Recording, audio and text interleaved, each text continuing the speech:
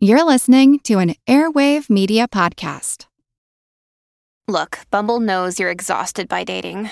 All the, must not take yourself too seriously, and 6'1" since that matters, and what do I even say other than, hey? Well, that's why they're introducing an all-new Bumble, with exciting features to make compatibility easier, starting the chat better, and dating safer. They've changed, so you don't have to. Download the new Bumble now.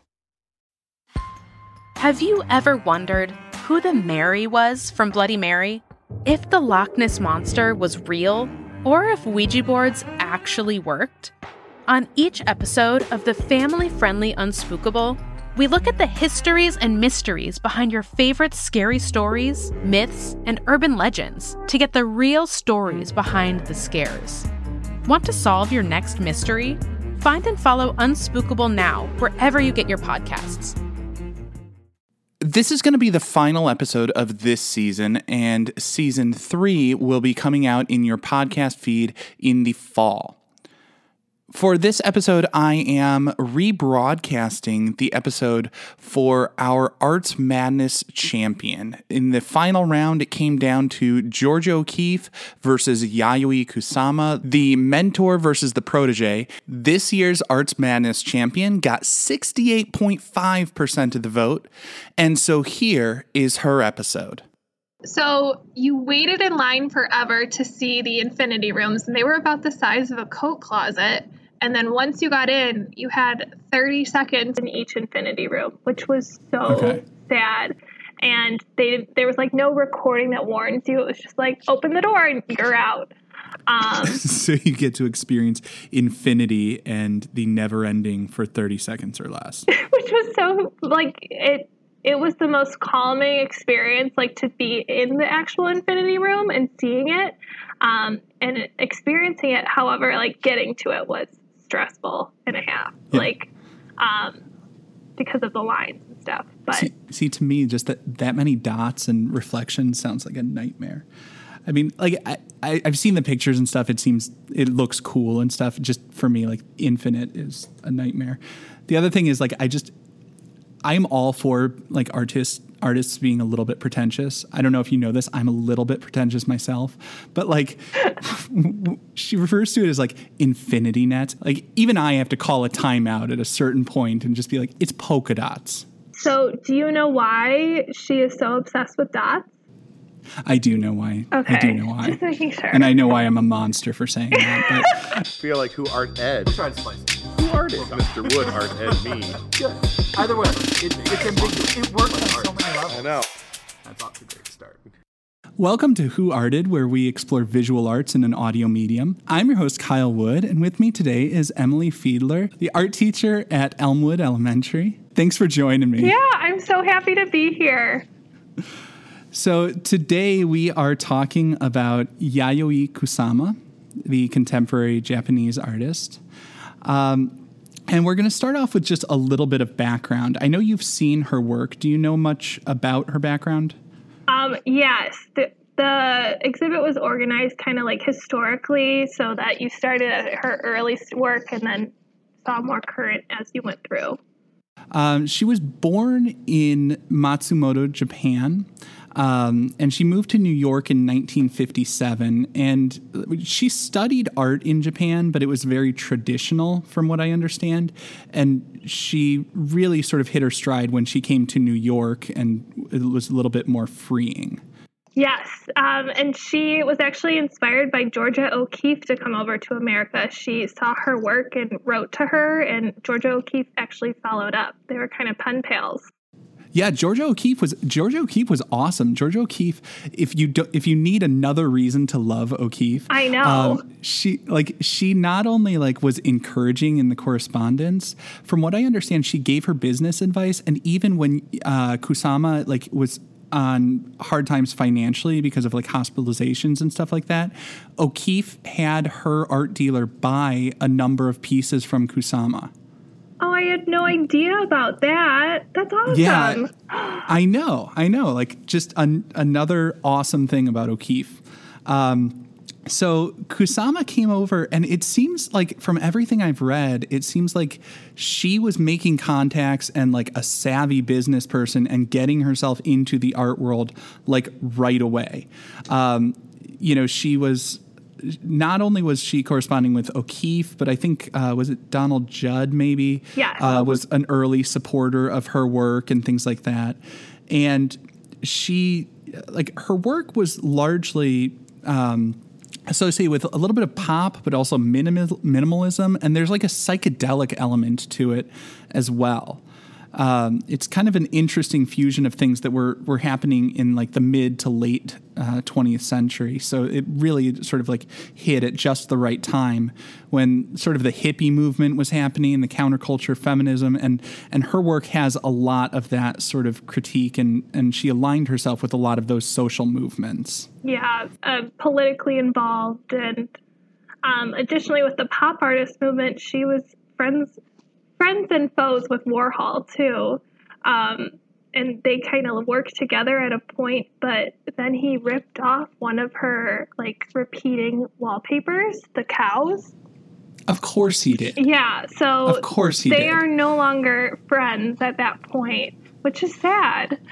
But I don't know. I mean, if you're friends with O'Keeffe and you get Warhol out of your life, it seems like she's coming out ahead on that one. Yeah, I guess I would choose O'Keeffe over Warhol any day. Oh, certainly. Now, one of her most famous things is what she refers to as her infinity nets, the dots that are the recurring motif. And from what I understand, that even goes back to her childhood. She grew up, her family had a nursery growing like plants and things like that. And the way I understood it was the repetition of dots sort of started with visualizing like cells and things like that, plant cells. And we just see it everywhere. And it is her way of sort of making sense of infinity, as well as handling her mental health struggles and things like that, because she did not have the best childhood.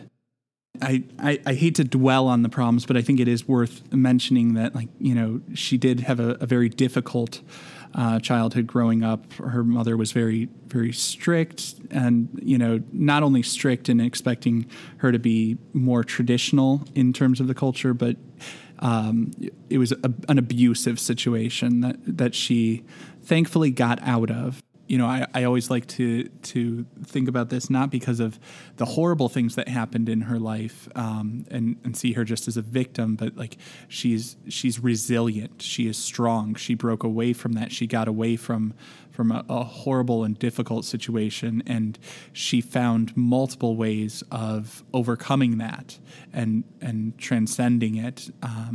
Not just with the therapeutic aspects of her art, but, she also sought medical treatment when necessary, to move beyond those things that were so difficult early in her life. And she still she still struggles with and is moving past the long-term effects that has.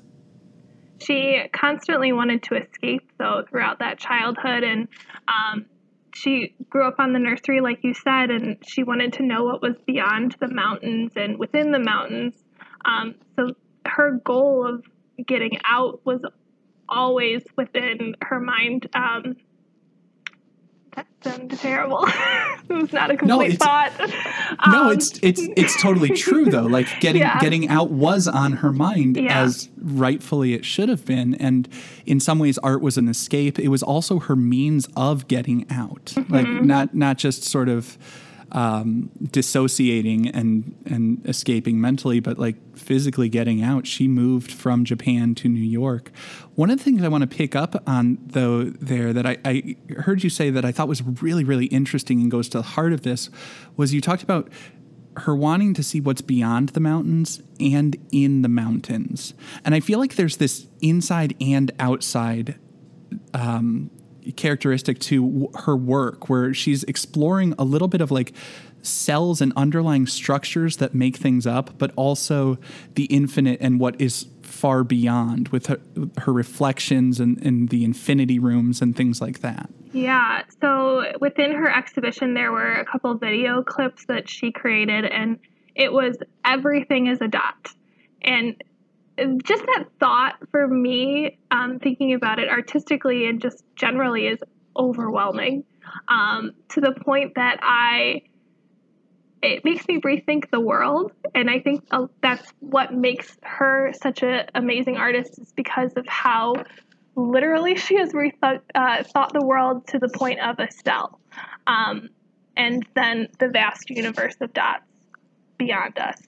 So, and that goes back to her studying the plants and within the nursery, and from cells to seeds to small plants, and then their full-grown potential. I see that, and I get what you're saying. It's funny to me though, like that's exactly why I cannot stand like like for me, and this is, I guess, revealing of me personally. Like, one of my earliest like memories of childhood was like nightmares of like just infinite, and like trying to wrap my head around it. Like you talked about how it's like just that mind-blowing aspect of it, and it's like, and to me it feels just overwhelming and like horrifying. It is like the stuff of my nightmares to be like just looking out into the abyss, and seeing that infinite reflection of dots and stuff like that. I totally understand. I guess the way that she has conveyed it within the infinity rooms and using light makes it a lot more comforting to me when I see it, and almost like a more elegant version of infinity in a way. Yeah, I could see what you mean there. And I guess at this point, it might be sort of a natural time for us to shift over towards like talking about one specific piece and looking at, the infinity rooms. I feel like are just such a popular thing right now. Not just because they look great on Instagram, but because it is this overwhelming immersive experience that you and I obviously have different reactions to. But specifically, I'm looking at Love is Calling from 2013, which is one of her infinity rooms. And, to describe what an infinity room is, I think we have to start with just like literally what's in there. It is a mirrored room, so that on every wall you're seeing reflections and, reflection of a reflection of a reflection. So it appears to go on forever. And inside of that room, she has her artwork. In this case, it is like neon soft sculptures illuminated with her characteristic infinity nets, known to the rest of us as polka dots. And I guess I'll let you go first. What do you want to say? What are you seeing in the piece? I guess when I'm comparing this to her other infinity rooms that are less colorful, I'm seeing an extreme fantasy here. This is the stuff of my childhood dreams and nightmares, where it is very almost Alice in Wonderland-like and has a lot more whimsy to it because of these colors associated with it, and these soft shapes. They almost look like it reminds me of octopus tentacles, like at first glance. And I think if a kindergartner was looking at this, they would also think the same thing. They wouldn't go to the deep meaning of infinity and what these soft sculptures could mean in terms of like her childhood and her life and the stories she's attempting to tell through this. Yeah, the tentacles, I definitely get that sense, because it does feel like tentacles because they're sort of cylindrical, but they're organic and twisting forms, right? And so they're coming up from the floor and down from the ceiling, and it does have that feel of like an octopus grabbing hold of the room, or, alien creatures or something like that. The polka dots are all over the place, and she uses light brilliantly. I believe it's actually...